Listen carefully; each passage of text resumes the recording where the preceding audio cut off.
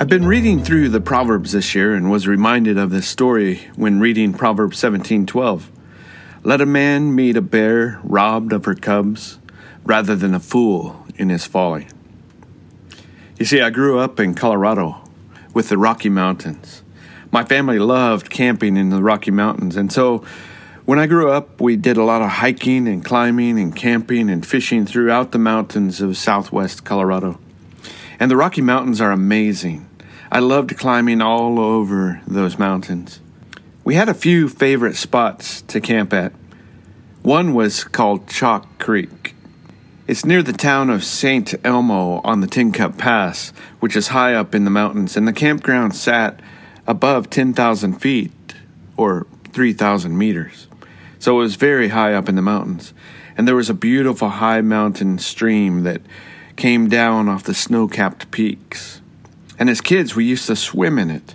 I can't imagine swimming in that creek today. But in fact, as a kid, I learned to swim in Chalk Creek, high up in the mountains. And another favorite spot to camp was the Mackinac Creek. And to get to the Mackinac Creek, we had to four-wheel drive over what's called the Mackinac Pass. And when you get over the pass and down into the Mackinac Creek, it eventually leads to the Great Sand Dunes National Park in Colorado. Now, these sand dunes are amazing. They're right in the middle of the mountains that are as tall as any sand dunes you could ever imagine on Earth. And they go for miles and miles.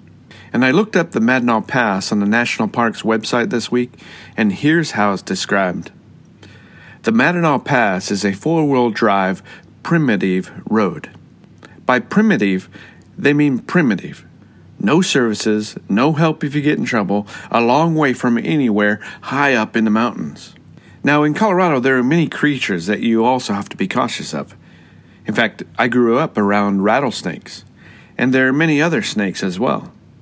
There are mountain lions and bobcats and wolves and coyotes, and yes, bears in the mountains.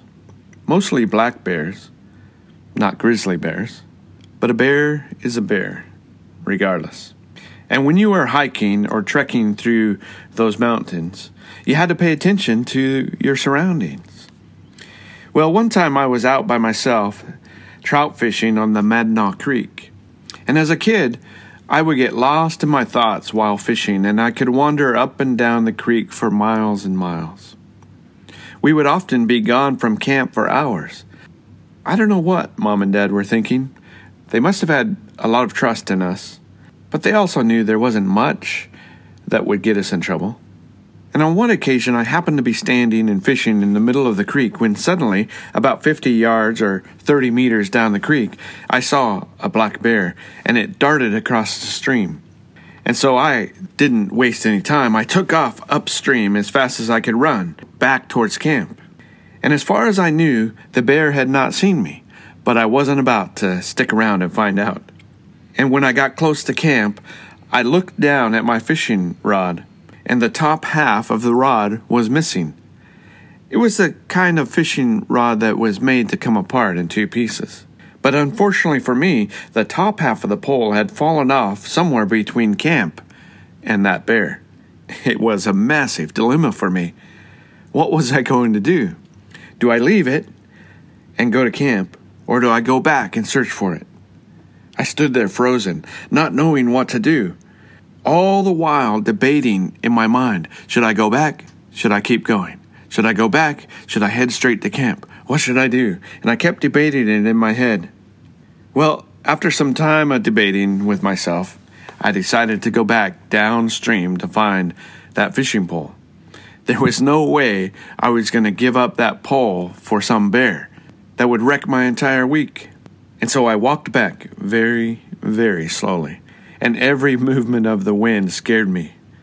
But I managed to find the top half of my pole hanging on a tree branch, which happened to be hanging out over the stream. And when I got back to camp, I was white as a sheet. My family laughed and laughed at how I looked when I arrived back at camp. You know, Proverbs personifies wisdom and folly, as if they're people. And in Proverbs, it says, "The woman, folly, seeks to persuade the simple and the youthful to follow her ways, the ways of foolishness. However, the woman, wisdom, warns the young man and others of the destructive path of folly." And in chapter 1 of Proverbs, it says folly is portrayed as men who try to get ahead by exploiting others, or as women who seek sexual pleasure outside of their marriage. Both of these things are extremely enticing to young men, but to all men. Basically, power and sex are what drive so much of the world's foolishness. And so when you read through the Proverbs, you can see a consistent contrast between the wisdom of God and the folly of Satan's temptations in the world.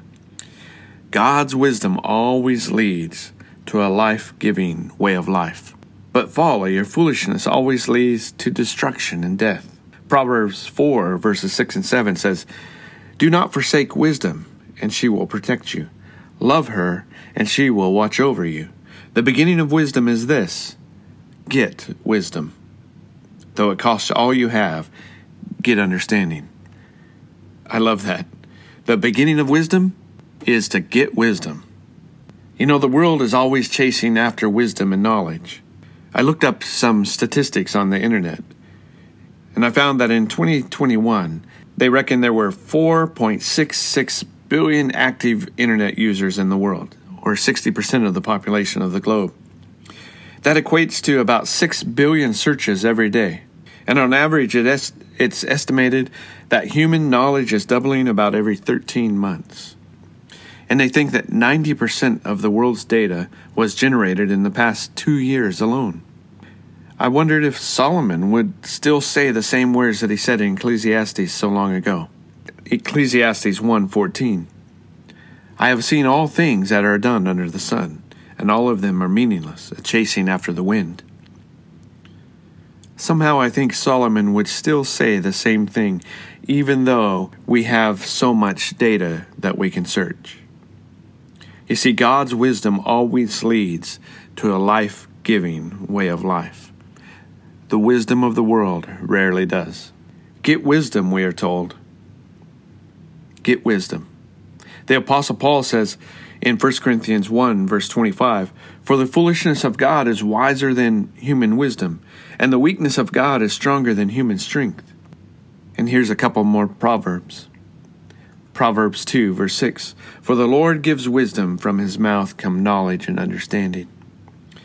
Proverbs 3:7, "Do not be wise in your own eyes, fear the Lord, and shun evil." For the beginning of wisdom is this: get wisdom. Well, I started with Proverbs 17, verse 12, about the bear. "Let a man meet a bear robbed of her cubs, rather than a fool in his folly." Bears can be scary things, and a bear robbed of her cubs would be terribly aggressive, and that bear would seek to destroy you, no matter what. And that's what a fool does in his folly, seeks to destroy you. And that's why the Bible over and over and over reminds us to get wisdom. In James chapter 1, verse 5, the Bible tells us, "If any of you lacks wisdom, you should ask God, who gives generously to all without finding fault, and it will be given to you." The beginning of wisdom is to get wisdom. And the way that you get wisdom is to ask God. It should be your daily prayer. "Lord, I pray that you will bestow your wisdom upon me today." And that's my prayer for you.